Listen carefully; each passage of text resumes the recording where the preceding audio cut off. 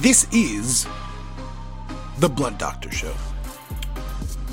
On a Wednesday.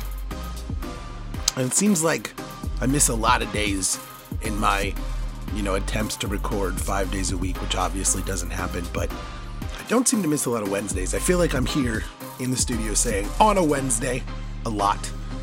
Maybe I'm not, but it feels that way to me.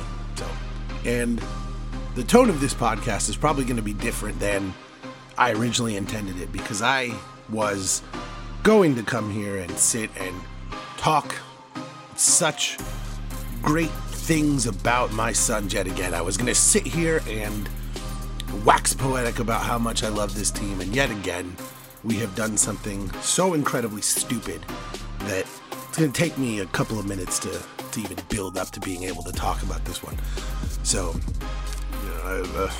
I'm already angry just thinking about it. I was going to record last night and I had to go sleep because I was so fucking upset about the Suns blowing the game against the Nets. But anyway, before I rant about that, and this is why this episode is called Rant City 2, by the way, because I have another thing I want to rant about, and that is this tragedy of a film called Music that has been created by this person, Saya, who is apparently a singer. And I just really, as a person who I have autistic family members, I have diagnosed with bipolar disorder. I have a lot of personal and a lot of familial experience with what goes on with, neurodivergent people and what life is actually like. And regardless of whether or not you're talking about the film Music, or you're talking about the use of bipolar disorder in the in the film Midsummer, whatever the case may be, I am imploring people who make movies and television shows to just please stop trying to write stories or tell stories that you have no business writing or telling. If you don't personally have experience with autism and you are not autistic, you should not be writing a movie about autism. And you should most certainly not be explaining why you refuse to work with an autistic actress because it was too hard for her or some other bullshit. Every single step of the way. When this movie was announced, everyone reached out to Saya and said, don't do this. This is not smart. You have no business, making a film about this. And, the fact that you didn't even cast a neurodivergent person in a neurodivergent role means that you don't even understand what you're doing. You're trying to portray something that you don't even understand. And, she fired back. Oh, well, I tried and it was difficult for her, so I just cast Maddie instead because of, how hard the work schedule was, blah, blah, blah. And just a bunch of other tone-deaf bullshit that just yet again indicated that this person doesn't even understand that what they're doing is wrong. When autistic people tell you that you shouldn't be making a film about them, you should not tell those people that they don't understand what you're trying to do. And that's been what this person has done, is at every step and every turn has explained how everyone is simply not intelligent enough to see their vision. And that once we all saw the film, we would see how stupid we were and how incredible the vision was and how we were all the ones who missed the mark. Well, guess what? All the reviews have come out and it turns out every single one of us was correct. You simply don't have the right to make films, especially when you're trying to make artistic films about subjects of which you know nothing, and you certainly don't have the right to lecture people who are actually in those groups about those things. And so I'm just imploring people who make movies and, television, whatever it is, if you really want to make a movie on this subject, then fucking hire a team of people who hire neurodivergent people. If you want to make a movie about bipolar disorder, hire people who have bipolar disorder. I don't. Why are we excluded from getting to talk about what we go through? Why is it somehow the purview of other people to explain what is, the daily life of someone that they don't even, you're not them, you're not us, you don't understand. And as a person who's been diagnosed with bipolar disorder, although my personal experiences on a daily basis are not the same as a person with autism, specifically in a lot of cases relating to I am overly emotional when Some people with autism struggle communicating the emotions that they have with us, whereas I'm constantly screaming them at other people all the time. My daily experience may be different from them, but so much of what goes on is a shared experience. I have certain verbal and physical, I don't want to call them tics, but I have certain habits that I can't break free of when I'm really anxious. And I have certain stammering problems when I'm so hyped up about something. And that's why, by the way, I'm not sure if people notice, some people I read online edit their podcasts like to a T. Like I edit my podcasts, I edit my mistakes.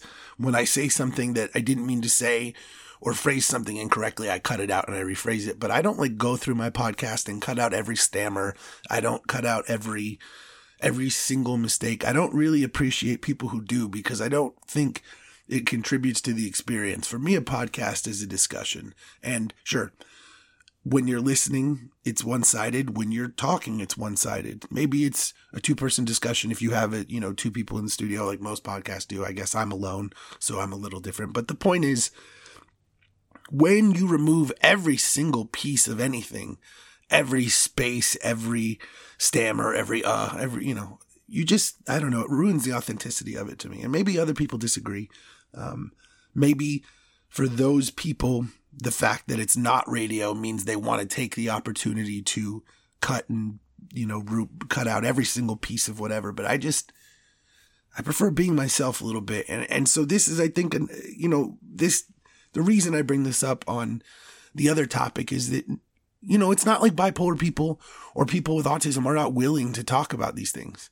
And I bitched about the movie Midsummer before, and I'm not trying to glom that on to the music thing, but they're just both one and the same, is that people who don't understand what they're talking about, trying to trivialize something that other people go through and reduce it. Like, by the way, many great artists are bipolar, and, many people who have autism live phenomenal lives, and so many movies reduce it to just like, oh, you have autism, you can't talk to anyone, and it's just not true. That's not how it works. And it's just so frustrating to watch all of these things. It just happens over and over where, in Glee a few years back, they had the character in a wheelchair so that they could do a scene where he stands up and dances in a musical in his head. And so that's essentially why they never cast a person in a wheelchair in that role. And it's just like, why are you doing that? Like, it's offensive. It's rude. And I'm just imploring people, if you want to talk about a subject, if you feel passionately about a subject, even if you don't have, that disorder or, whatever the case may be, and you want to tell a story about it, there's nothing wrong with that, but you need to tell the story of a person who actually has gone through it. And you need to tell that story with the help of people who can actually tell you what you should be saying. You might still be the director of a film. You might still craft the story, beginning, middle, and end, all these things, but just don't tell the story of a fake person in a fictional way and then say, this is what autism is like. And that's what this music movie is. And it's just frustrating that no matter what the disorder, no matter what, just don't tell a story that's not yours.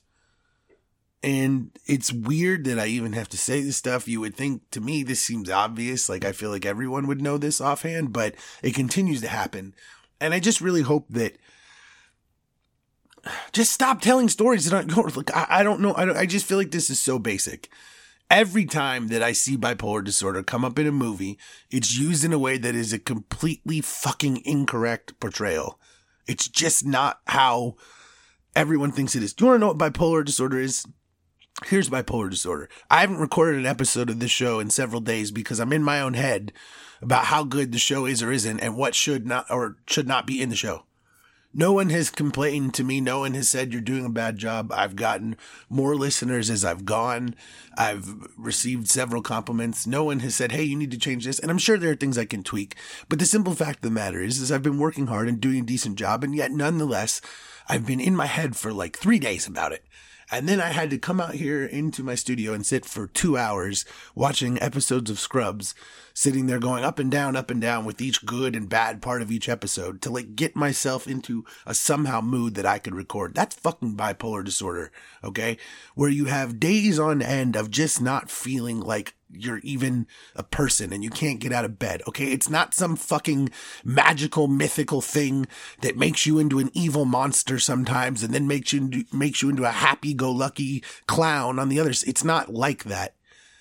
And I just get tired of these portrayals of what I go through. It's portrayed as a fucking joke. And I can only imagine how, my family member with autism feels about this. I can only imagine how those of you who have autistic family members or neurodivergent family members feel about constantly being displayed as, a fucking caricature. I just wish that this stuff would stop. And if you're just a neurotypical person and you don't have these disorders and you haven't gone through these experiences, please stop trying to tell stories that aren't yours. And I hate to keep repeating myself on that, but that is a drum that needs to be hammered by everybody because it is simply common sense. We're not hiring, white directors to direct movies about the Black Panthers, right? Like just ask people who have been involved to just, I've made my point. I've made my point on this subject. It's just something that really frustrates the hell out of me. Don't go see this movie. And everyone needs to if you don't want to hammer them, just make it known that these kind of things should not be made. And don't go see this movie. Please don't contribute money to, this idea that, just please don't contribute money. Let's move on. Let's go to the new subject.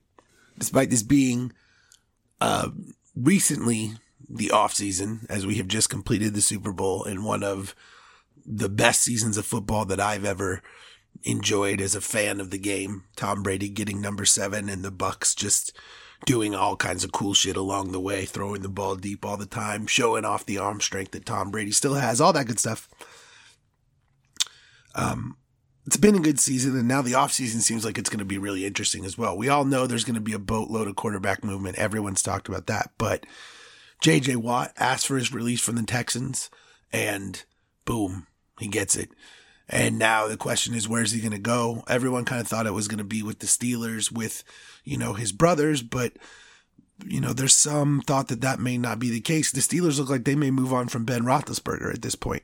The Steelers GM Kevin Colbert came out and said, basically, Ben wants to come back, and we told him we're not sure about that. And then that came out today. And so we're at a point where, if Ben Roethlisberger moves on from the Steelers, depending on who the Steelers replace him with, they're not necessarily a contender anymore. I mean, they just had a really good season or a really good start to a season, and then they folded.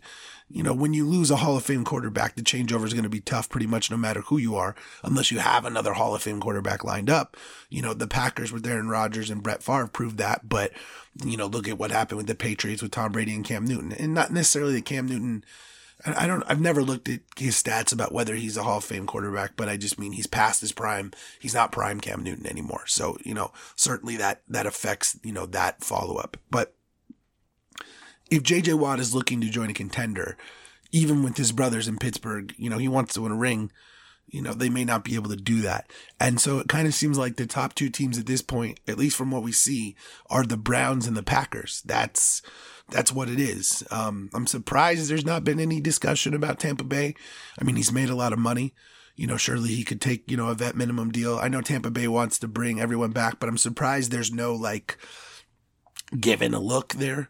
I see a lot of Patriots fans on social media, but, again, why would he go there? He's only going to go to contenders. And it's interesting that apparently he considers the Browns a contender. And obviously it makes sense why he would consider the Packers.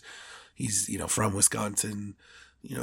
Aaron Rodgers maybe in his last year with Green Bay. It makes a lot of sense there. I mean, that link seems to be a home run to me. I'm surprised about the Browns link, but I mean, the Browns defense is good. They'd only get better with Watt around. They have a great running game. Baker Mayfield was good at times this year. So, it's certainly interesting, but that, what does JJ Watt have left? That's a tough question to answer. We haven't, he's still great when he plays, but, we certainly haven't seen him affecting games at the level that he once did, just given that the Texans aren't even really winning anymore. And, maybe he'll be more rejuvenated. You certainly can't blame him. The way they tore that team apart had nothing to do with him. So, hard to blame him for anything. You'd think if he's rejuvenated, he's probably got 1 or 2 good years left, at least as, a pass rusher on part-time downs, maybe not an every down player, but, hard to believe that JJ Watt is a negative on your roster in any way. So certainly I think, for whoever signs him, it's going to be a positive. Again, I'm surprised there's no looking at Tampa Bay, but, he does strike me as the kind of dude who maybe doesn't necessarily want to glom onto an already championship team, but wants to help put another team over the top. The Packers haven't won in forever. It makes some sense. The Browns have literally never won a Super Bowl. They've won AFL championships, but, it makes some sense. Certainly, if he came to Green Bay and they won a Super Bowl, he would be a hero forever. And certainly, if he went to the Browns and they won a Super Bowl, he would be a hero forever. And him being there would be hugely lauded as part of it, regardless of, how it actually played out. So I think that, if he's chasing some sort of legacy move, that's why those moves make sense. But good for him for not just going the easiest route, which would be, helping make Tampa Bay an even more super team with, making it an even more phenomenal defense. But, who knows? Another guy, though, that's now could be available, which could affect this too, maybe, is Von Miller. And the Broncos have a team option for him. And there's some possibility that they might pick it up. There's some possibility that they could extend him.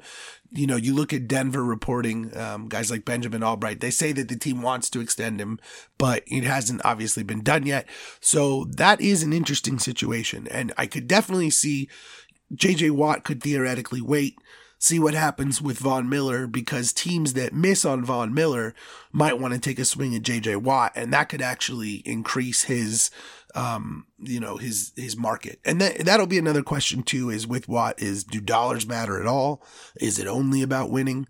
These kinds of things, obviously he's going to, the only person who can answer them is him, but those questions will affect all of the choices that he makes. And certainly what happens with Von Miller, if he just re-ups in Denver, then, maybe it doesn't affect anything. But let's say that some team that is a contender or near contender breaks the bank for Von Miller, that, potentially takes, a suitor off the market for Watt. But if someone else swings and misses, maybe they want him, these things are all interconnected. So, and not that they necessarily play the exact same way or play the exact same position, but you're looking for defensive line help. These are going to be two of the top guys on the market. And so it's certainly going to be interesting to see what happens. Obviously, as far as Tampa Bay goes, what happens with Shaq Barrett and Ndamukong Suh also, who, they will be, people will be very interested in them as well. So there's a lot going on, in terms of defensive players, at the top of the market. This is a big year for NFL free agency, honestly. And it's crazy that it's happening in a pandemic, but we're going to see like record quarterback movement. We're going to see, a lot of names, maybe potentially change hands. Some of them may just re-up, but there's a lot of names in free agency this year, not only in quarterbacks, but, Tampa Bay has a whole slew of guys, Chris Godwin for one. So there's a lot of Levante David, another guy in Tampa Bay. There's a lot of free agents. And so there are going to be a lot of potential moves and there could be some big contracts. There could be some teams that are really going for it, making a swing. So, we'll see how it all shakes out, but this is going to be a really interesting year for free agency, and it's going to be really interesting for quarterbacks, especially if, the Steelers move on from Big Ben. Would he want to play another year somewhere else? That feels like a situation where he's going to say Steelers or nothing. And if they choose to move on, he'd probably hang it up, but you never know. Like, you just never know. And so it's going to be a really interesting year, off season and headed into next season with, Tampa Bay. My eyes are obviously on Tampa Bay, and Tom making a run at number 8, because depending on what Tampa Bay does in this free agency, that's very possible. So one last thing on the NFL that is certainly interesting. Dov Kleinman, who is an independent NFL reporter on Twitter, Dov, DOV_Kleinman, is really good follow. Big time Tom Brady guy. So if you hate Tom Brady, maybe don't follow him. But in any case, he played this video that was, apparently from some conference in 2017, and it was Jim Gray talking to Tom Brady, and Pat McAfee actually played this on his show. And essentially, Jim Gray asked Tom Brady if he feels respected by Bill Belichick and Bob Kraft, and he says, "I plead the fifth." And I don't understand how this didn't come out, but I was someone who sat there and said that, Bill Belichick and Tom Brady's relationship was way more solid than anyone understood. And all the things that ESPN and everyone else said about them were, in terms of them potentially breaking up, were false. And, just all, it certainly seems that it was true. And, this is something that I have to accept at some point, is that there is at least some people at ESPN who can do their job and report correctly, at least these days, because for a while there wasn't. But nonetheless, it definitely shows that, as much as some of us would have loved to have believed that, the relationship was perfect and impenetrable, that it was actually frosty for a long time. And obviously it was clear that it was very penetrable once Tom Brady left for Tampa Bay. But, I always just believed that Bill believed that his system worked because of Tom Brady, that you could, move on from veterans and bring in young guys and, fill the holes and all these things because you have the superstar elite all-time quarterback there. And, that's clearly also what Tom Brady thought. And he eventually wanted to, say, hey, let's bring in some other guys. I want, these weapons. And, the Patriots wouldn't listen. And here we have it. But it's definitely interesting to see what, a rejuvenated Tom Brady looks like. Obviously a Super Bowl MVP. And, now, again, depending on what Tampa Bay does, this team could come back and win it all again. So it's just certainly interesting to hear that we know that at least for the last 4 years, Tom Brady has not maybe felt like, everything is, great. And, the thing is that can probably date back to, at least with Belichick, it could certainly date back to like 2014. When they originally brought in Garoppolo and there was, some question about, them moving on and, the whole Kansas City game and before they eventually went on and beat the Seahawks in the Super Bowl. But, there's some possibility that this actually dates back not just 3-4 years, but 7 years. And so that certainly is, the fact that they were able to continue to win so much certainly is impressive. But I do think it also illustrates how important Gronk is to Tom Brady and where that kind of drew the line, because, the Patriots just ran Gronk into the ground and ran him out of the game and ruined the love of the game for him. And, they made him hate it. And, he was hurt. And, you hear these stories on Twitter about, after the Super Bowl against the Rams, he was, broken down and could barely walk. And now he's, scores 2 touchdowns against the Buccaneers and he's dancing all day the next day. And it's just very clear that, the way that Bill Belichick handles guys sometimes is maybe not always to the best of that player's interests, but is maybe to the best of the team's interests at certain times. And that's fine. But, he ran Gronk out of town. He tried to trade Gronk, and it just, you reach a certain point where, it's Bill's fault that all of this happened. I don't want to hear anything about Tom Brady leaving. Like, all Tom Brady did was ask for the Patriots to increase, their skill position talent. And the Patriots basically said no. It's not a big deal for a quarterback to ask for receivers. Everyone wants to sit here and act like, oh, he wanted to control. He wanted to be bigger than the team. It's not you think Aaron Rodgers has never asked for a receiver? You think Peyton Manning didn't ask the Colts to add Reggie Wayne when they had Marvin Harrison already? Like, come on. People make demands. And, look at Tampa Bay. You think they're pissed about the quarterback asking them to add weapons because they want a ring?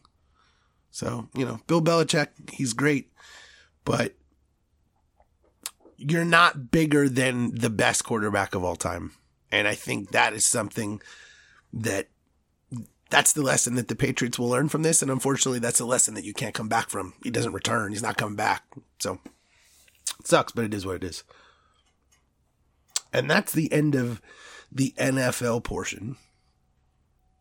But there is one thing on the NBA before I go into recent stuff that I want to get into. And this is something that has caused much consternation on my Twitter account, on Facebook, which is hilarious. You go to the Ringer NBA Facebook group and you just post something kind of questionable and people lose their minds for days.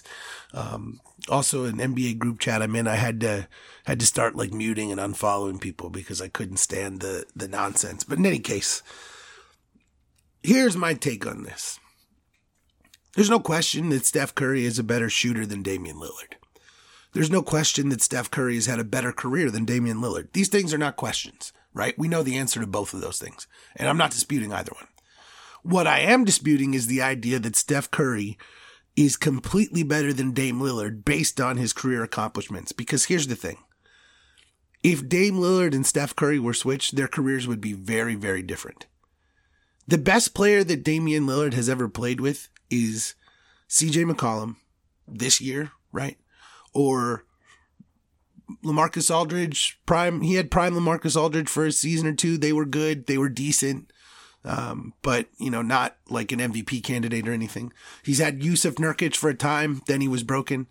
But Dame Lillard has never had, multiple all NBA players around him. He's never had a guy like Draymond Green screening for him and running the offense as a point guard. He's never had another shooter like Klay Thompson. And CJ is good, but he is not Klay Thompson. And CJ is also nowhere near Klay's universe on defense.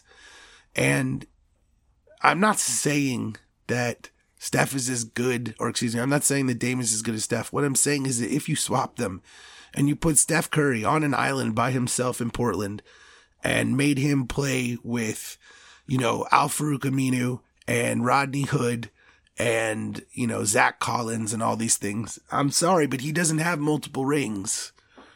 And he probably doesn't have an MVP. Like, just truthfully, like, that's what it is. Like, and, Dame, everyone's like, well, Dame's shooting percentages, blah, blah, blah. Dame has to take way more difficult shots. He doesn't have like a screener like Draymond Green to just constantly get him open. And again, I'm not saying that he could ever shoot like Steph. Steph is an otherworldly shooter, but his percentages would definitely go up. Dame is better going to the rim than Steph. They're both very good, but Dame is more forceful going to the rim. And Dame is just as clutch as Steph is. I mean, he's ended playoff series. He's dragged teams to the playoffs on his own.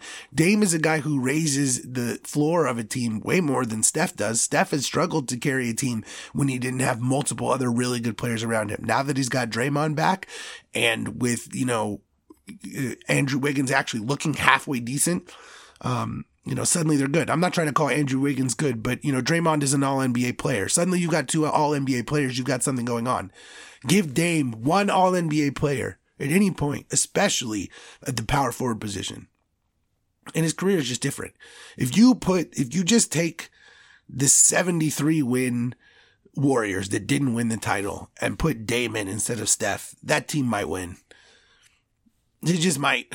Maybe they lose. I don't know. But I think they still win their other titles. And you've got to be kidding me if you think that Kevin Durant doesn't affect, the other titles that they won. So it's just, it is what it is. Like, the truth is the truth. Steph Curry is a better shooter and has had a better career. Fair. But he's also had an optimal situation with a better organization around him. A better coaching system, too. Whether or not you like Steve Kerr better than Terry Stotts, Golden State always has premium assistant coaches. So no matter how you look at this, Steph Curry has always been put in a position to succeed, and Dame Lillard has always been in a position to drag his team as far as he possibly could. And I just think there are many scenarios where if you swap those two, the outcomes would be very damn similar. That's what I think, and no one could ever make me disagree. And by the way, I bet you Dame fucking Lillard would agree with me too. Now, Dame would never say that he wanted to leave Portland, obviously, and I don't think that Dame would ever trash his teammates, but you certainly can't tell me that you think that, if you took Steph off the Warriors with, the Kevin Durant Warriors, for example, that they wouldn't win. Of course they still would. And I think they still would have won, the other season they won as well in their first run before the whole 73-9 thing. So I believe that Steph and Dame are very similar players. It's just what I think. No one can convince me otherwise. So, it is what it is. that one has made a lot of people call me crazy or say I have horrible takes or whatever. But, just because you can't understand the concept of team context. This is my favorite thing is like, you talk about how good a player is or, how good a win was. And it's like, oh, it's not one player, it's the whole team. And then when you're like, well, okay, considering team, what if we swap these players? They're like, are you crazy? Have you looked at the championships? What about rings? And it's just like, you can't win with anyone. No matter what you do, you can't win. One interesting thing that I've been thinking about on the NBA front is that there is, John Collins is a guy who should be being talked about on the trade front. But for the most part, everyone's talking about Blake Griffin and Andre Drummond. The Cavs basically said, hey, we're moving on from Andre Drummond. We're going to try to trade him. And if not, we'll probably buy him out. The Pistons basically said the same thing with Blake Griffin. We're going to try to trade him. They're probably both going to get bought out. There are possibilities of trades with both. You never know how things go. And it only takes one team in the NBA. But it's interesting to me that all the discussion centers around these two when like John Collins is there. And I know that John Collins isn't perfect, and I know that he's especially not perfect on defense, but like he is still a very young player who's very talented, who the right team could absolutely maximize. And I think sometimes even I am an absolute, I love defense. I hate guys who don't play defense. I always say that. I understand that. But I also understand that there are some dudes that are so phenomenally skilled on offense that even if you can just teach them to play passable defense, that can be a game changer for you. And yes, that hasn't quite happened so far in Atlanta, but Atlanta has a whole mess of other problems. So I'm just surprised that other teams aren't looking at John Collins like, hey, we can get this guy at a discount on his value. Then we have his restricted rights, and that could potentially allow us to maybe get him at a lower number if no other teams max him. And if someone else maxes him, it's fine with us. We'll just keep him. Like, I'm just surprised. I don't really know that he's going to get maxed. I think in this summer he probably will, just because of how little. It's how it always goes. There's not a lot of guys. There is a lot of money. Guys are going to get overpaid. That's just sort of how it goes. And John Collins is a prime candidate for that. And so that's why some teams are hesitant to trade for him. I understand that. But simple fact of the matter is you got to pay money to someone. And you might as well pay money to a 20-10 guy who has the potential for major upside. Like, it's not like John Collins is anywhere near a bust. And I think that, the PD suspension and just some of how things have kind of gone south in Atlanta with him and Trae Young not seeing eye to eye. Some of that stuff has made some of the shine come off the apple, I guess. But in my opinion, this is a dude that teams should really be looking at. I really think that, again, there's a lot of upside there. He's talented. And I really think that the right coach, the right team, the right system can get him playing, passable defensively. Like, I'm not saying that he's ever going to be a good defender. Like, I don't know that that's really even necessarily possible, but that there's a difference between a guy who's like just an absolute nightmare on defense and a guy who's at least in position, getting his hands up, doing the right things. Maybe he still gives up buckets, but he's still doing the right things. And that does matter, because doing the right things helps funnel guys the right way. It helps the team defense stay in place. And, if you're contesting shots, you're making it more difficult. So anyone can really be taught to be a passable defender. And he's quick. He's athletic. I'm absolutely, if I'm on another team, I'm all over trying to buy low on this guy, because I think there's phenomenal upside. I understand why the Hawks want to move on in terms of maybe the personalities don't fit. Maybe they don't love everything about him. And their decks are kind of, they got a lot of guys, they want to clear the decks a little bit, make the rotation a little more, even, I understand all that, but still, I think it's a mistake. I think that Collins has a lot of talent, and I am someone who would want to pick him up. So I went through the trade machine because it's fun. Check out tradenba.com, by the way. If you use the ESPN trade machine, it sucks compared to Trade NBA. So, Trade NBA, you can add picks. It has all the rules. It's so much more. It's way cooler. Tradenba.com. In any case, these are a few trades that I looked at for John Collins that can happen. There's a little bit of one or two of them you have to you can't trade them till March 3rd. So there's some kind of, with new contracts or whatever, there are certain restrictions, but, that's fine. It's, almost March 3rd. So, that's a couple weeks away. So you could agree to this trade and just make it happen then. But here are the ones that I really like. The first one I really love is John Collins to the Celtics. I know that on the surface right now, it seems like the Celtics really need more like ball handling. But the truth of the matter is, if Kemba is able to regain any sense of his Kemba-ness, and when Marcus Smart comes back, they're going to be stronger in that sense. But their offense is still struggling. And I know that Collins is a defensive liability, but the Celtics have a lot of really good defenders, and they would find ways to hide John Collins, and he just would provide buckets. He just would. He would provide so many buckets inside and outside that they just don't have. And I just love the idea of Brown, Tatum, and Collins. Brown and Tatum can cover for a lot of what Collins would, maybe fuck up here and there on the defensive end. I really love it. I think it works. And there are trades that make sense. You could trade Collins and Solomon Hill for Romeo Langford, Robert Williams, Time Lord, and a 2021 first round pick, right? You could, if you somehow needed to, if the Hawks hate both those players, you could also add a lottery protected first or something. Like, I don't know exactly how the Hawks and Celtics both grade Collins, but the simple fact of the matter is Collins is about to be a free agent, so he doesn't command a premium price, but he's restricted free agent, so you still control his rights. You just don't control how much his salary is going to be, but you can control whether or not he's on your team next season if you acquire him. So the Hawks still know that when they're trading him. But on the flip side, as far as those picks go, they're not going to be very good. The Celtics are still going to be a good team in the playoffs, so those picks are always going to be in the 20s. And given that the Hawks already have a lot of picks, I don't know what value that has to them. Maybe you need to adjust. Maybe they like Nesmith better. I'm sure there's some sort of package that could be worked out, because the Hawks are looking at losing Collins anyway. So if you're trading them a player on a rookie contract with an extra year or two of control, and you're giving them a pick, this could be worked out. The salaries and everything and the picks could be worked out. Maybe if the picks are too good, maybe the Hawks send back one of their, other picks that they've got from, various deals over the years. There's a lot of different possibilities that could be made. So I do think, again, I really like this trade just in terms of, I love the fit of Collins on the Celtics. I think that the Celtics have enough young assets and picks that, the Hawks have some picks in the future. They've traded some of them away to acquire other guys. So again, I don't know how much they value the picks to kind of win all in this year. You've got to restock your roster behind your veterans. I don't know what they feel about all that.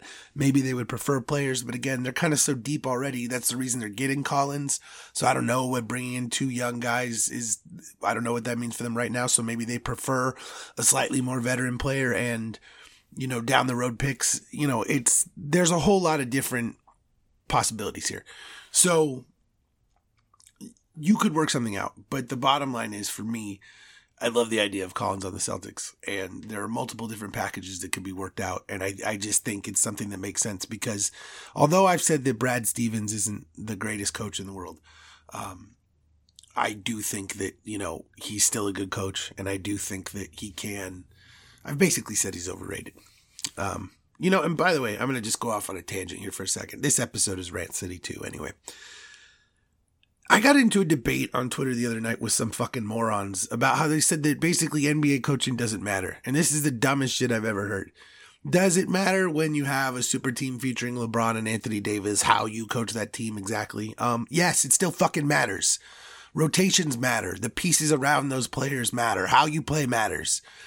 And the simple fact of the matter is that if you don't even understand NBA coaching and what value it provides, then I don't really know what to say to you. Is it the same as college coaching? Of course not. In college, it's all about the coach. In the NBA, there are many people who could do your job, sure. But when you're trying to win a championship, only coaches at the highest level get the job done. These people actually tried to tell me that Dwayne Casey would have won the finals with the Raptors if he had Kawhi Leonard. The whole reason that Masai Ujiri fired Dwayne Casey, and I'm not trying to knock Dwayne Casey here, but the whole reason that he fired him was because he continued to not make adjustments in the playoffs.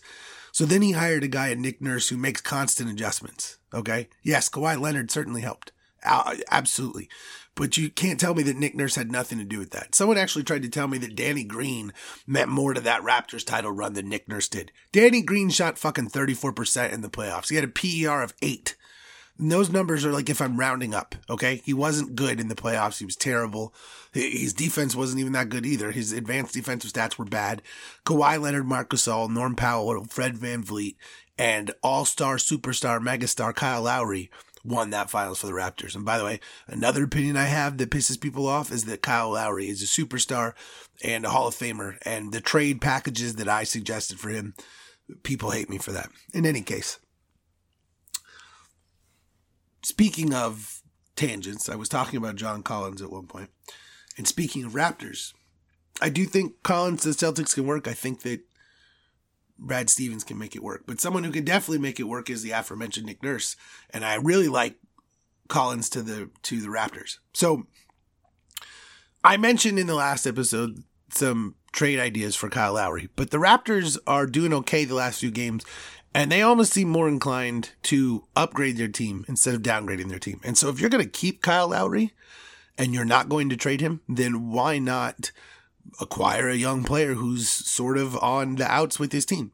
There are, again, a lot of packages that work. You could trade Collins for Chris Boucher and a first-round pick. You know, Masai is probably not giving up 2 first-round picks for Collins in any scenario, but I mean, Chris Boucher and a first-round pick, the salary works. If you want, I mean, again, you could do 2 lottery-protected picks, however you want to work it. Like, there are different scenarios. Collins is young. I mean, Masai barely gave up anything for Kawhi. Granted, he did give up DeMar DeRozan, but the Raptors can make this work. Chris Boucher, first in 2 seconds. I don't know. The point is that there are a lot of salary matches that work. Boucher is one of those guys who can't be traded till March 3rd. You could, you know, if you wanted to do the trade just right now, you could do Stanley Johnson. You know, the salaries, again, because John Collins is still not on an extended contract, he's still on that rookie deal. His deal is still cheap. So you still have the ability to acquire him on the cheap in terms of what salary you're sending out. And again, I know that I'm talking about, you know, potentially giving up picks, but again, we're talking about teams giving up picks in the 20s to acquire a guy that we know can score 20 points. I know that you have to pay him, but I think that this is one of those scenarios where we're thinking too hard.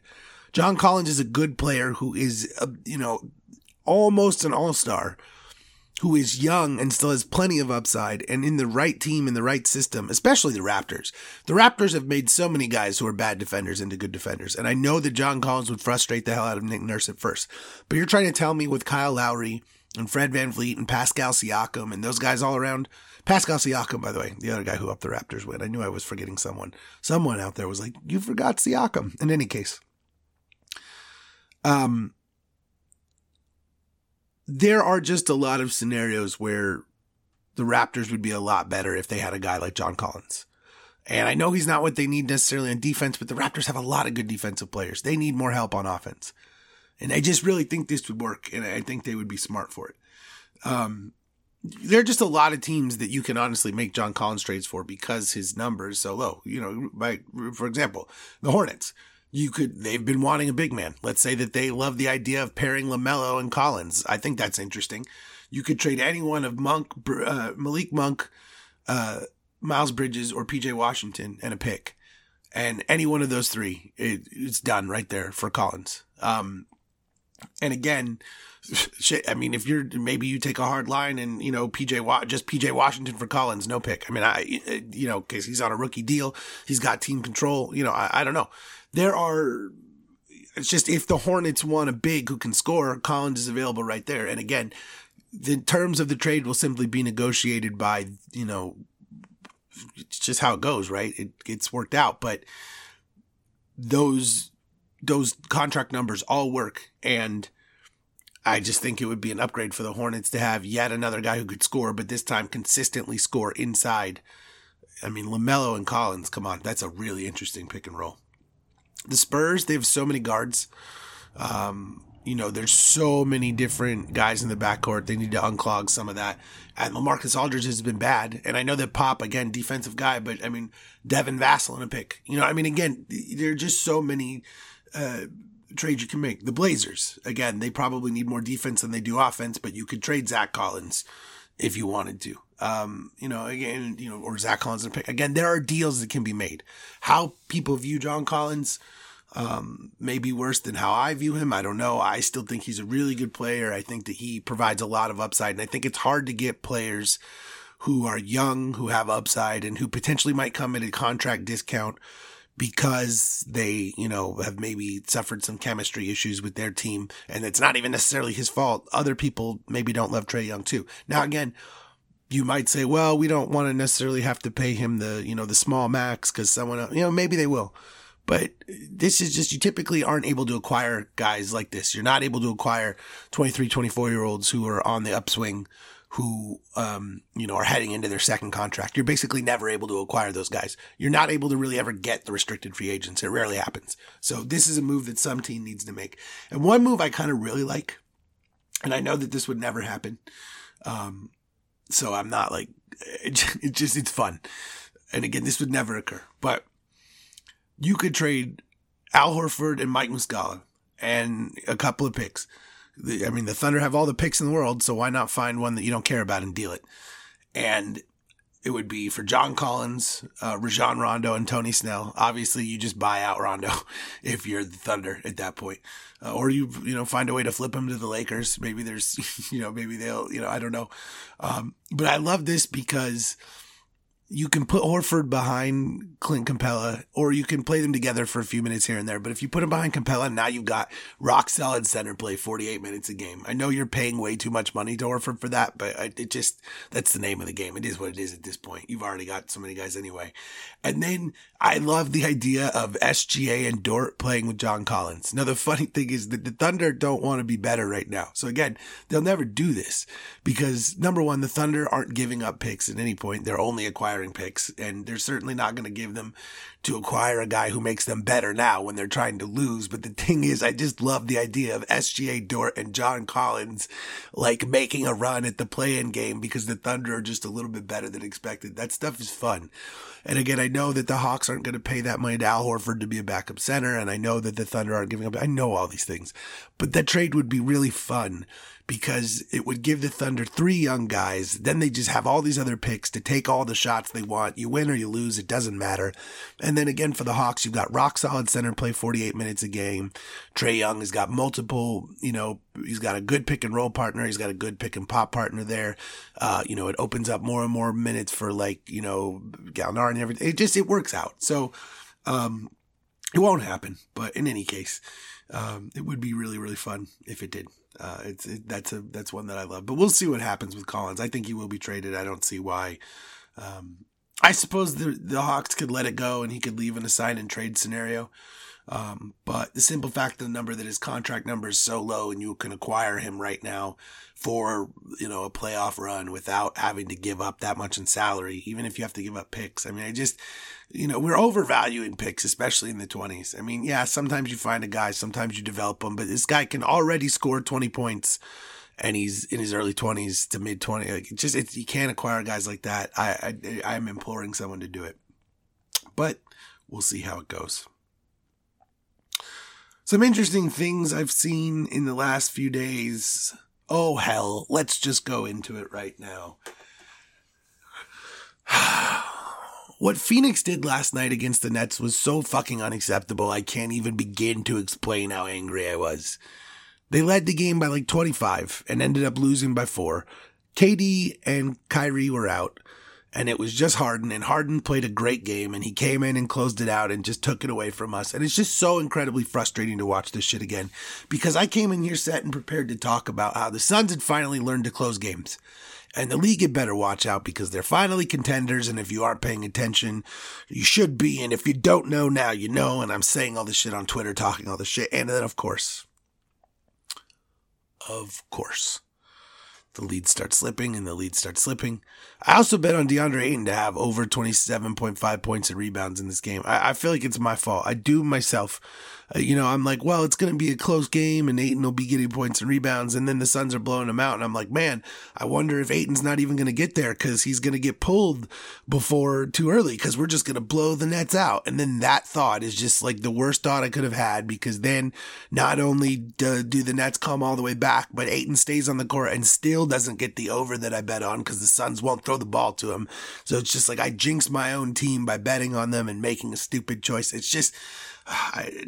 it's just an awful, frustrating game, and I'm looking right at Monty Williams. I mean, there were a lot of dudes that needed to be looked at in that game. Devin Booker, Chris Paul, everyone had their share of mistakes. Even Mikal Bridges after the game said he gave up a few threes. Like, everyone needed to look themselves in the mirror, but I'm looking at Monty because his rotations are bad. Kaminsky had been in the starting lineup. We won like 5-6 games in a row. We won like 9 of 10. So suddenly in this game, he starts Crowder over Kaminsky, and he doesn't even play Kaminsky. He plays Saric. Like, what the hell are you doing? His rotations are so bizarre. Guys go from starting to completely out of the rotation. There's no explanation. There's no why. Suddenly you're starting again. Suddenly you're on the bench. It makes no damn sense. And why do you go away from a lineup that's working? Did something happen? Did he punch another teammate? Did he just skip a bunch of practices? Like, what the hell? It makes no damn sense. And I'm just tired of his rotations. I've been saying it since he came here. It is the one thing that frustrates me about him most of all. Abdel Nader is playing all the time for some games. Then all of a sudden he's not in the lineup at all. Langston Galloway's in and out of the line. If this is one of those things where, well, we have 15 guys, we have too many people, so on some nights some guys are going to play. Sit some guys. Tell some people you're going to be sitting for a while.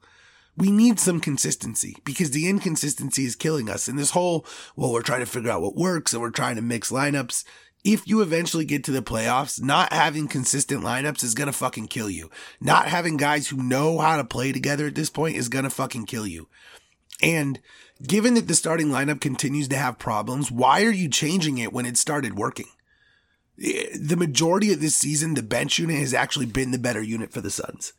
And sure, a lot of the times they're playing against the bench unit. I understand and know that, but it should still never be the case that your bench is better than your starters. And that is what has been the case for the Suns. And then they finally started to find a lineup that was working, and they benched it for some reason. Like, do you understand what it takes for me to sit here and beg the Suns to play Frank Kaminsky? Like, I hate Frank Kaminsky, okay? I'm a University of Arizona fan. I watched him destroy this team multiple years in a row in, the conference, the NCAA tournament. I've watched Frank Kaminsky ruin my dreams, okay? So I hate this man. But there is simply no arguing that he fits this system very well, and especially against a team like the Nets. Monty says after the game, well, we wanted to punish them with our size. Then why the fuck didn't Kaminsky play? Why is Jay Crowder playing? How the fuck does that make any sense? And not only that, but DeAndre Ayton barely touched the ball down the stretch, and you could tell he was visibly tired of it at one point. He was exhausted too. The Suns kept switching him onto Harden. Dude, I don't care if he can guard Giannis. Giannis can't shoot. He can't guard Harden, man. He sticks to Harden. Harden goes right by him. He can guard Giannis because Giannis can't shoot. Okay, he cannot guard Harden. It's just the defense last night was bizarre. They're not giving the ball to Ayton on offense at all. There were multiple scenarios. Now, the Nets were doubling Ayton. I understand that. The Nets were doubling Ayton with smaller players trying to keep the ball out of his hands. But there were a lot of scenarios in which one of the Nets players would abandon the double and they would leave DeAndre Ayton with a single defender on him. Throw him the fucking ball. And I understand that he's still inconsistent. He doesn't have the best hands.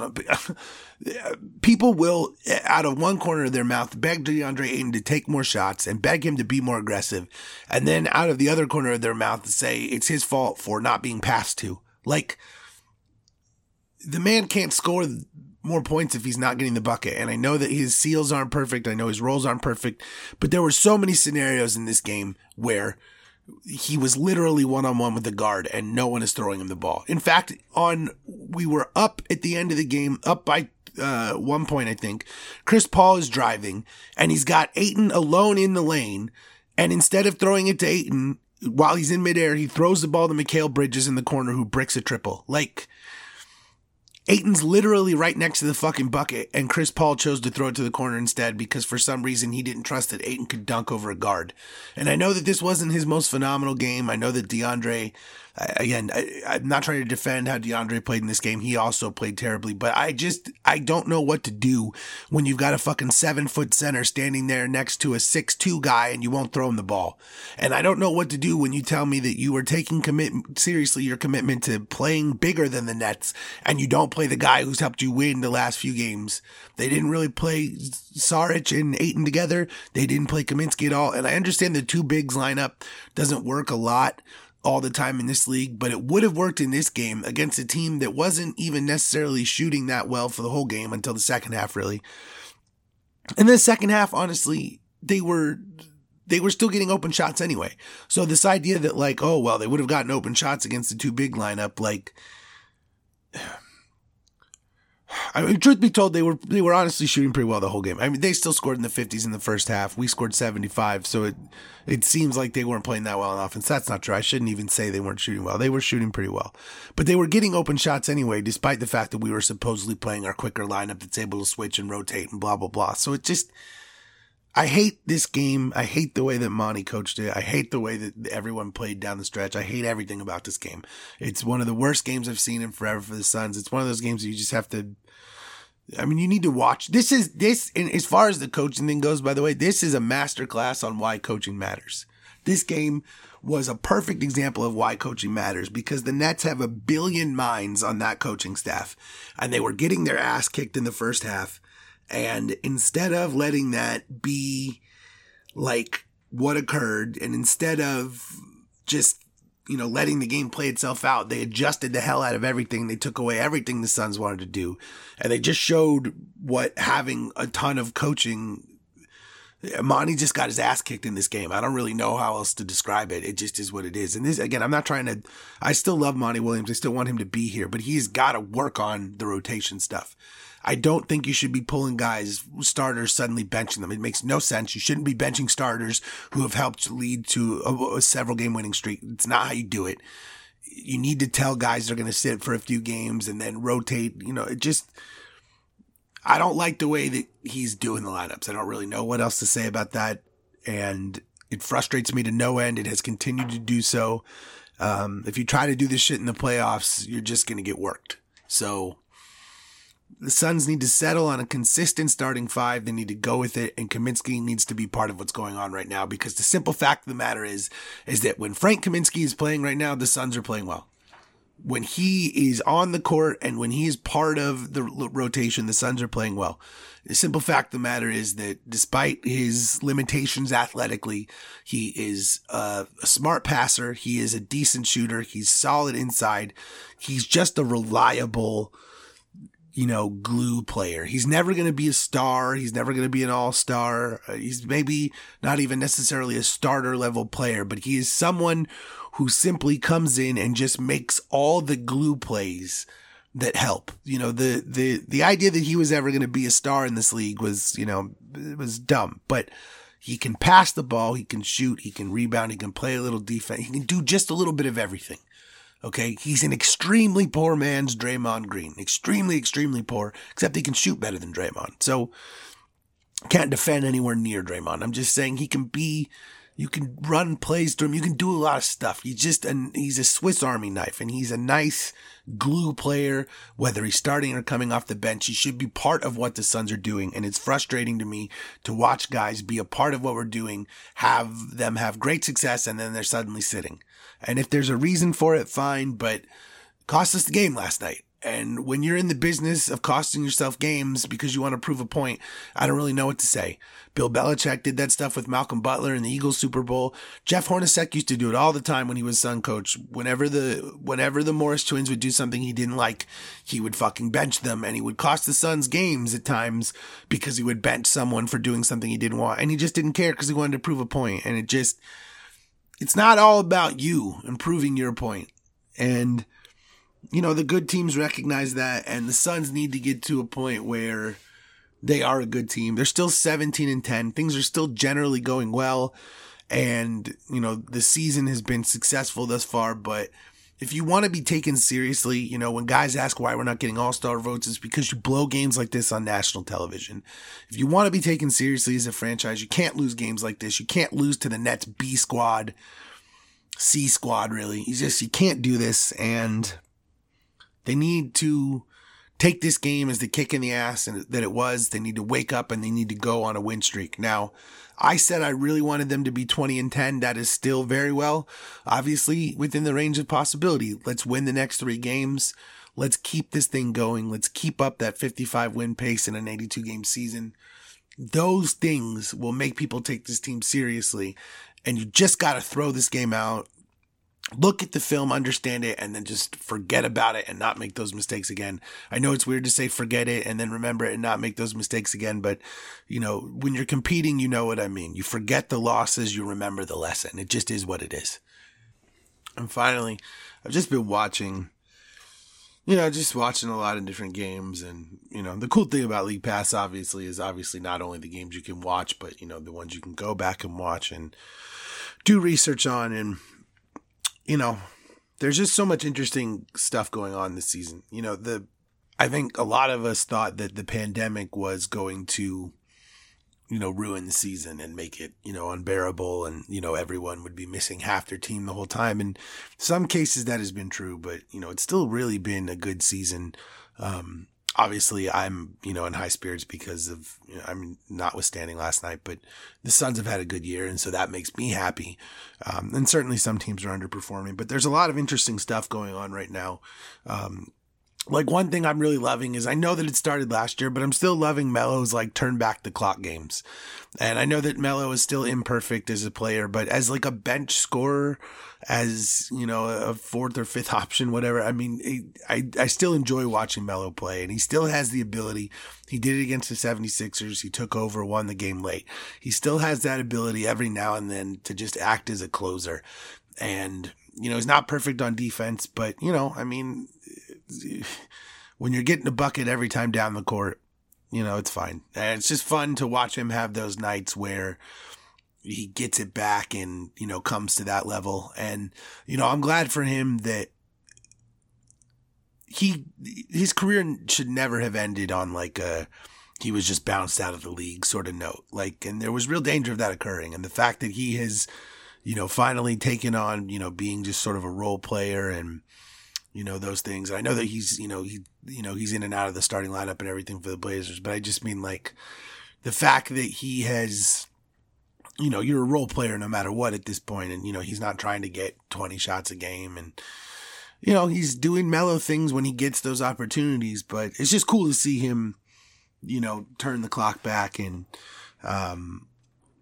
have those moments and, you know, end his career the right way. Like, you know, he got to play LeBron in the playoffs last year, even though it wasn't like, you know, obviously the Lakers went right through him. It's just, those things are still very cool. And for sentimental reasons, there have been a lot of dudes who actually kind of ended their career with the Blazers. They're almost like the Suns in that way. And it's just cool to see that every now and then. And that 76ers game, you know, last week or whatever, that was fun. Just the thing I was thinking about. One other thing that's interesting, especially when you consider the contract. Is it possible that Jaylen Brown is actually more valuable than Jason Tatum right now? Now, I'm not saying necessarily better player, but I'm saying more valuable, because Jaylen Brown's contract is significantly cheaper than Jason Tatum. You know, I mean, Jaylen Brown is sub-max, and Tatum, you know, on the super max. Like, I'm not trying to say that I think this is necessarily true, but with the way that Jaylen Brown is playing right now, I mean, he's basically playing as well as Tatum, or close to it, as a two-way player. Like, they're having almost the same impact, basically. And he's on, you know, a contract guaranteeing less money per year. And, I mean, Tatum's contract is longer, and he probably still has more upside. I just think it's interesting that, like, if you went to trade them right now, man, you would get a lot for both of them, obviously, if you went to trade either one. But, I mean, Jaylen Brown's contract is so many teams could fit it in. I mean, that contract is a steal. It's pretty amazing. And it's just, it's interesting to me. Again, I'm not saying that Jason Tatum is, or I'm not saying that Jaylen Brown is a better player than Jason Tatum or has better long-term upside. Bill Simmons used to do that annual NBA trade value column where he would, consider contracts and age and all these things and consider trade value. And I think that it's one of those things that most people would consider, like, on its face coming into this season, the idea of discussing the trade value of Jaylen Brown and Jason Tatum being anywhere near each other would have been insane. But right now, I'm not sure that's the case anymore. I just think that's interesting. And maybe by the end of the season, it will revert back to exactly what it was. But I do think it's interesting that Jaylen Brown is having an equitable impact on a cheaper contract and continuing to trend upward when Jason Tatum is stagnating a little bit. I mean, Tatum has games where you're like, wow. And then he has games where you're like, So I just, it's just interesting. It's just an interesting season. Again, this has been a fun year. And I'm sure that Celtics fans would disagree with me, but, I just think it's interesting. It's not as crazy as it would have been coming into the season. I think that's worthy of noting. Now, if they were on the same contract, then, then I think the value is, but I just think that when you consider, several $1 million less per season, I just think it's interesting. As far as the Griffin and Drummond things go, again, I think that they're probably just going to both be bought out. I'm kind of surprised that Cleveland doesn't want to, keep playing Drummond behind Allen, even if they're going to make Allen their center of the future. Like, Drummond's a good player. He was fitting in well. But from what I understand, reading I'm forgetting, it was in a Cleveland newspaper. I apologize who it was. I'm trying to attribute, but off the top of my head, I can't remember. But it was, there have been reports out of Cleveland essentially that, Andre Drummond was really unhappy after that Jared Allen trade. And so, that essentially means that, they feel the need to just move on. And I really think, he's another guy who, if Drummond gets bought out, the Nets, I think the Nets will be waiting with open arms. The Celtics will be waiting. The Raptors will be waiting. He would have his choice of teams. I don't know what the money would be like. I don't know if the Celtics would dip into their exceptions or anything. But I think, Drummond is a guy who, if he gets bought out, he's going to have a lot of suitors. It doesn't really matter if he gets, in terms of money, that money would just, I'm fairly certain if he gets bought out this year, any money that he would make would just come away from, the money that he was owed by Cleveland. I don't know that he could really double dip like that. I don't know exactly how it works. It sort of depends. But in any case, it would really be the role for a contender. And, I think starting for the Nets, and giving them a defensive presence would probably be something that would really appeal to him. And I think that that's on a lot of people's minds, is the idea of Drummond going to the Nets. With Griffin, with longer left on the deal, it's complicated. How that works out, I don't know. That may be a scenario where he has to sit to the offseason and then some team just trades for him because, from their perspective, they have him on the books for a shorter period. That's possible. It's tough. It's sad to see this happen to Blake Griffin. He was once such a good player, a guy who was at one point the third best player in the league for a year or two there. He was a really phenomenal offensive player, a guy who basically played point forward, at times averaging 25, 10, and 7. I mean, Blake Griffin was a really good player and, an all NBA player. And it's too bad that injuries have just taken away from, he wasn't, he started his career as a super athlete, but he, lost that athleticism a little bit and was still an all NBA player. And so it wasn't like his career had to go this way where he was just going to become, not effective, but that is simply where we are at this point. And it sucks. And I don't know if there's anything that can really be done. And, he's another guy who maybe if he gets bought out and goes to a contender, maybe like Nick Batum, suddenly you see a spring in his step. I don't know. Maybe that could happen. With Drummond, I mean, he was still playing decently this season. I mean, it wasn't perfect. He's a weird player, but he was still, the Cavs were winning. I mean, they were playing well. Now they're losing. So, I mean, say what you will, but he was helping them. He really was. And, I definitely think he would help the Nets. As far as Blake Griffin goes, I don't know who he helps, if he helps anyone at this point. I just honestly, again, I'm not trying to be a dick. there's a certain point where you're not capable of being an impactful player, especially in this league where there's so much running and so much you got to chase back out to the perimeter to get your guy. And there's just so many super athletes. It's just kind of hard to be the former super athlete who doesn't have it anymore. And again, maybe this is a scenario if he's simply not healthy, he needs to rest. Maybe he's got a little bit left as a role player and a contender. I don't know. But it certainly sucks to see him go that way. The Hornets, everyone is raving about LaMelo, as they should. Now, that's LaMelo Ball, not Melo. That's one other thing I want to clarify. Melo is Carmelo fucking Anthony. Okay? Melo is Carmelo Anthony. Melo is not LaMelo Ball. He's LaMelo. Okay? Let's get that clear.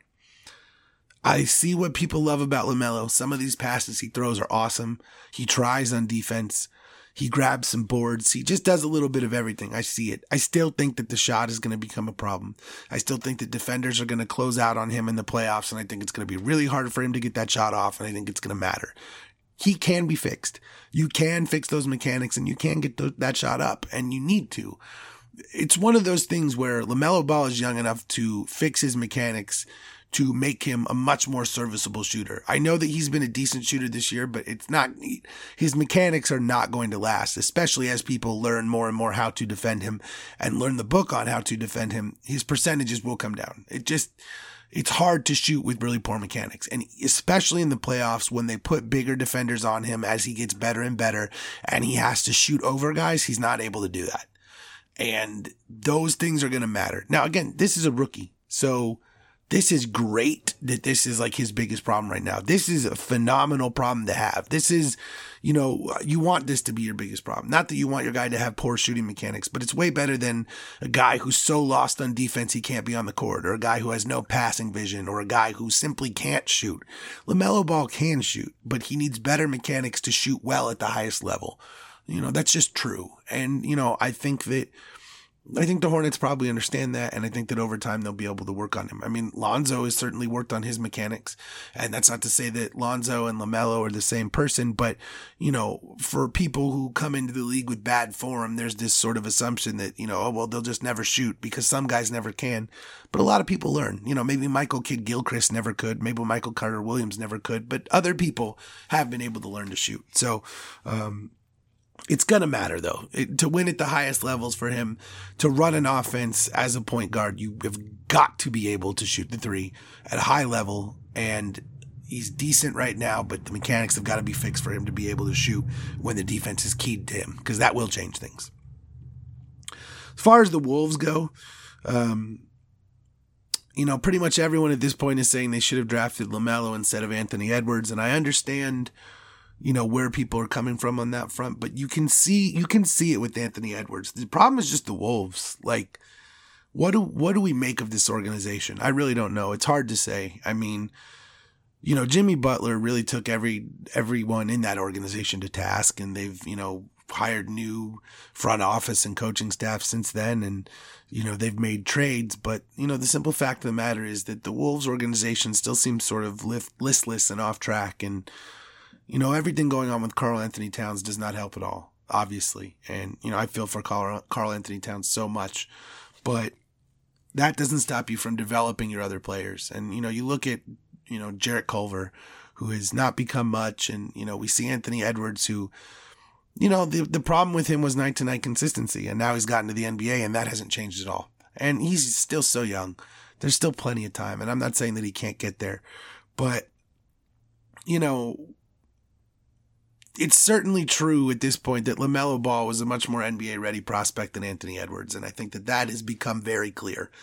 And, the Wolves probably could have used more of that life than what they're getting from Anthony Edwards right now. Not that anything could fix all the pains that ail them, but the Wolves don't have a great track record right now. They're not winning anything. They can't figure it out at all, and it's tough. Now, on the flip side of that, Jordan McLaughlin looks awesome.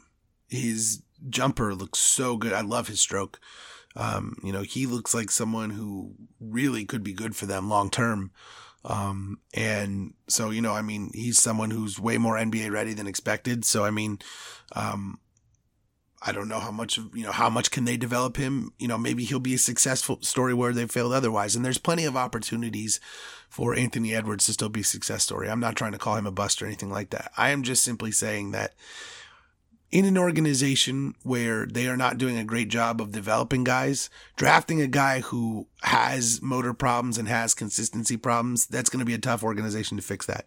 Drafting a guy who's NBA ready and who just needs to fix a few things and can lift up everyone else around him, that probably would have been the smarter thing to do. And I'm not trying to sit here and say I was all over that on the draft. I've never been a huge LaMelo Ball guy.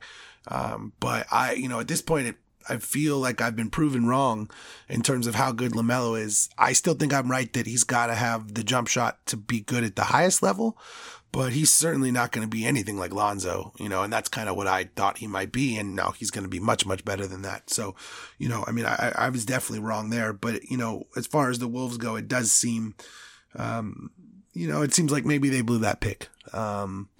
There's still time for Anthony Edwards to be the better player. Obviously, his jump shot is way better. He's an explosive athlete. There's a lot to love about Anthony Edwards, and it's still possible that he becomes the better player long term. But if that's the case, then the Wolves would have become a much better organization than they are today. And that's, a lot needs to be said for that. The Pistons, we hammered them for a lot of their moves. No one's ever going to be able to convince me that the Mason Plumlee signing was anything other than a favor to Mark Bartelstein. Mark Bartelstein, as Jared Dudley says, is the best agent in the business. Anyone can negotiate a max contract, but only Mark Bartelstein can get any mid-tier free agent paid way above his pay grade, and he continues to do that, and that's what the Mason Plumlee contract was. It was a favor to Mark, so that one day Mark will do a favor to the Pistons and steer a client towards them. But in any case, the other moves that they made, which were also criticized, have really honestly looked pretty good. Jeremy Grant, they're not winning, but he's still scoring at a super highly efficient level. Who knows if he'll ever be able to replicate this season or these numbers, but Jeremy Grant's having a great season, and he's certainly outplaying his contract, so there's no way to call that a bad signing. Sadiq Bey, the Pistons were roundly criticized for giving up Kennard and 4 second-round picks and all these things and getting Bey, but truth is, let's look at this. Like, guys from Villanova can play, and guys who spent at least 2 years in Villanova can really fucking play. And this is just another one. We still got a long way to go for him. There's a lot of development there, but anytime I watch the Pistons, Sadiq Bey stands out to me. I'm like, that dude's a fucking player. You can just tell when guys are players in this league, and Sadiq Bey is a player. He's yet another guy out of the Villanova system who understands how to play, shout Mikal Bridges. And it's just one of those things that, it's impressive. It is impressive what, Jay Wright built and what the program continues to churn out each and every year. And, there's just a lot of really damn good Villanova players. And, they continue to have, talk about early impact. Like, Mikal Bridges was good early. Sadiq Bey is having an impact as a rookie. These guys are coming into the league ready. So if you're looking for someone to fill in the gaps on your team and play basketball the right way, look at a second or third year guy out of Villanova. Seriously. Especially if they've got the right measurements. Mikal's going to be a star. The Pacers, it's really interesting. It's hard to know what's going on with the Pacers right now. They're struggling. They win a couple games here and there. They've been in a losing streak. The obvious is kind of the answer, I think. You lose Victor Oladipo. Karis LeVert has, turns out he has a cancer. They were able to remove it successfully. What a crazy thing to occur. But thank God he was, okay. But he's hurt. TJ Warren's hurt. And obviously, Karis LeVert get healthy. That's way bigger than basketball. But nonetheless, they were expecting to have Karis LeVert on the team. They were expecting to have TJ Warren on the team. Those things aren't happening. And, you're down 2 impact players at this point. Whether you look at it as Oladipo and Warren or LeVert and Warren, they're down 2 guys that they expected to be in their rotation. Now, we didn't know coming into the season what we would get for Oladipo, but he's gotten a lot better. And, he certainly, knew how to play in the system, and he's a good player. He opened things up for them, and he had a few games where he looked like himself. So before he was traded to the Rockets. So anytime you lose impact starters, you're going to see a downturn, or you're going to see, your team struggle a little bit. And I don't think that there's any shock to that. And I do think that, for the Pacers, As far as the idea of making any moves, I mean, Miles Turner's been playing at a high level this year. Sabonis has been, playing well, but struggling a little lately. Brogdon has been off the charts this year. He's been, playing his career best probably. I mean, I think the biggest thing you can do is just wait, get your guys back. I don't think there are any more moves that need to be made. I think that, they have enough potential internal growth to get from, guys getting healthy basically that, could carry them towards the playoffs. And I just don't think there's another move that really needs to be made at this point. And, it's hard to know what you'll get from Karis LeVert really, obviously, but TJ Warren coming back would increase the flow of everything. And I mean, truthfully, given what they're getting in addition to Jeremy Lamb and given the fact that, Oladipo was never really himself last season, getting TJ Warren back almost brings them back to kind of what they were last season when they were punching above their weight a little bit. So I do think that, there's a strong possibility that the Pacers can still have, a solid season here, even if they're stumbling a little bit right now. The Magic, on the other hand, no real possibility for a future this season. But I do want to say the fact that they continue to compete in games that they have no business competing in. I mean, how good of a coach is Steve Clifford, man? I mean, he is underrated. They've been in games where they don't even have guards and he's just constructing these absurd and I wonder what Steve Clifford could do with a really, really good roster because he's continued to produce teams that, the output is, more than, the talent. And I'm really interested to see what would happen if any, really great team ever hired him or if the Magic ever really assembled a truly great roster. It would be really something really interesting to see. Few other notes. One other thing on the Suns, something interesting. DeAndre Ayton hit another 3 last night. I like that he's shooting threes now. I don't want him shooting 4 or 5 threes a game or anything like that, but it's good that he can. Because if people are just going to leave him alone at the top of the arc and he's able to square up and hit, I mean, if you're going to add a couple of points a game here and there because you're able to just hit an open triple, you should be able to make an open triple. Anyone should be able to do so. And when you get to the point that they can't just leave you open, it opens up, so many avenues. And it's not like I'm trying to get him, we're not trying to turn DeAndre Ayton into a high volume 40% 3-point shooter or something like that. It's just, we want to make sure that when they see Ayton open, hey, he's good enough that they're not going to sit there and just let him shoot. Because if he's going to shoot 30%, then he should never take them. But if he's able to make them, then, it stretches the defense just that much more. And maybe they'll never go chase him and maybe he'll make someone pay. Who knows? We'll see. But it's just an interesting little wrinkle if you have the ability to stretch out to that distance, even if it's not necessarily ideal for him to do it all the time. It's always good to be able to do something, even if it's not your primary skill. The Bucks kind of look middling, but as I said before, I think it applies both ways. I said before, no matter how well the Bucks play in the regular season, it won't matter until the playoffs. And I'm going to say that same thing about losing. I don't think these losses in the regular season matter. They lost to the Raptors and, Raptors fans are just dunking all over them because of the finals a couple years ago and, the Eastern Conference Finals and knocking them out and everything. And, that's fair. They have the right to talk that trash and everything. And that's, more power to them. But the thing is that we're just not going to get the best of the Bucks until the playoffs. I'm not judging anything the Bucks do this regular season. I don't care how many games they win, whether it's a lot or a little. It simply doesn't matter to me until we see them do something in the playoffs, whether it is choke again or have success. I'm not judging this team by anything except the playoffs because it's fool's gold either way. Because if we're going to sit here and say that their last couple years where they were bombing everyone out of the gym every night was fool's gold, then I'm going to go ahead and sit here and say that this middling team that's missing all their shots and, not playing good defense because they look uninspired is also, it's defensive, it's loser fool's gold. I'm not selling short on them. They're just middling. They are what they are right now. They don't care. They want to get back to the playoffs. And so I just don't think a lot of anything that's going on with the Bucks right now. I'm not judging them by anything until we see the playoffs. Now, if they do this in the playoffs, then I've got plenty to say.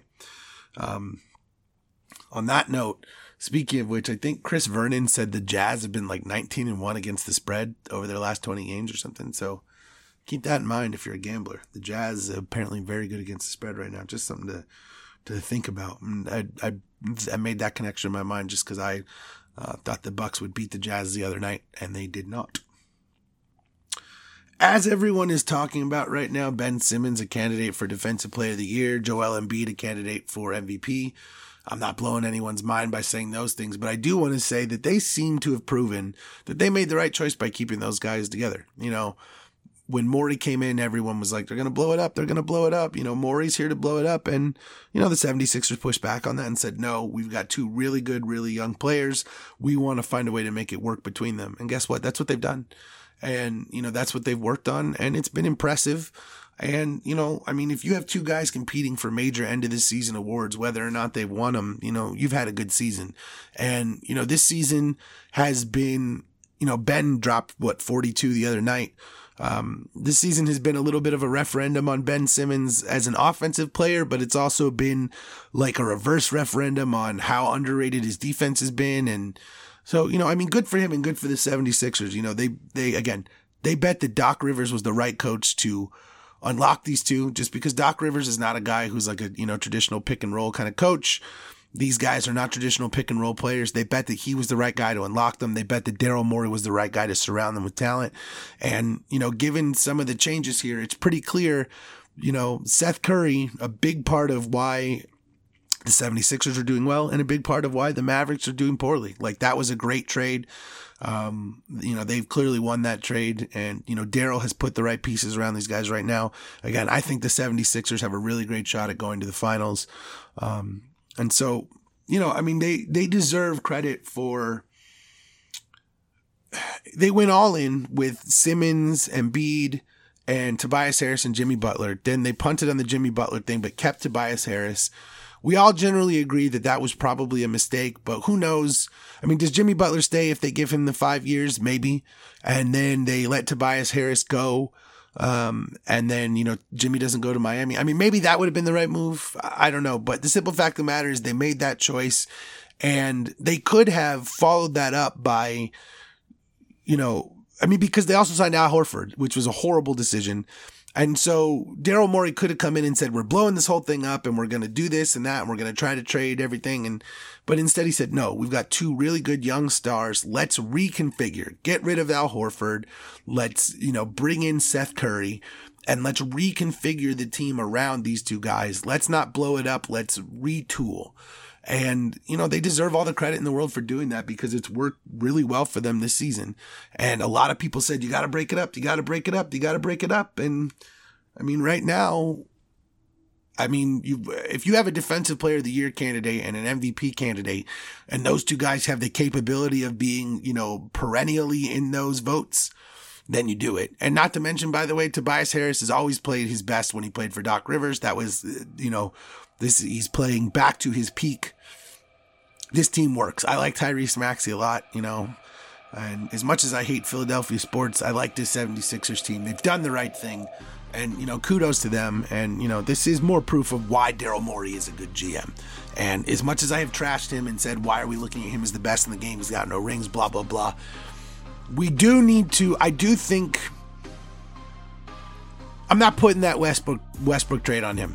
I'm not putting that Westbrook trade on him. I'm just going to go ahead and say I don't think that was Daryl Morey, so I'm not putting that on him. So I'm going to give him a little bit of a break from that, and I'm going to look at this situation that he's created, and I'm going to say, okay, this is the Daryl Morey that we love. This is the Daryl Morey that, you know, the advanced data and the analytics and, you know, finding the right pieces. This is the guy we want to see. I like what the 76ers have done. I do think 76ers Lakers would be a really good finals. I just hope that the Suns can break it up and be the ones to ruin it for the Lake Show. That'd be great. And that is the Blunt Doctor Show on a Wednesday, the 17th of February. Last thing I will say before we get the fuck up out of here, the NBA players are being apprehensive about participating in public service announcements about the vaccine. NBA players, don't be fucking stupid. Don't be assholes. Don't spread conspiracy theories. Get a vaccine. Tell other people to get the vaccine. Trust the science. Don't be one of those guys. Don't be one of those anti-vaxxers. Just don't do that. Get a fucking vaccine. Participate in the public service announcements. Help the country heal. Be on the right side of history. just can't fucking stress it enough that all these amateur internet scientists who think they're smarter than doctors and know more about vaccines because they watched a YouTube video, it just... Don't be that guy. Don't think that your millions insulate you from reality. Just be a grown-up, be a leader.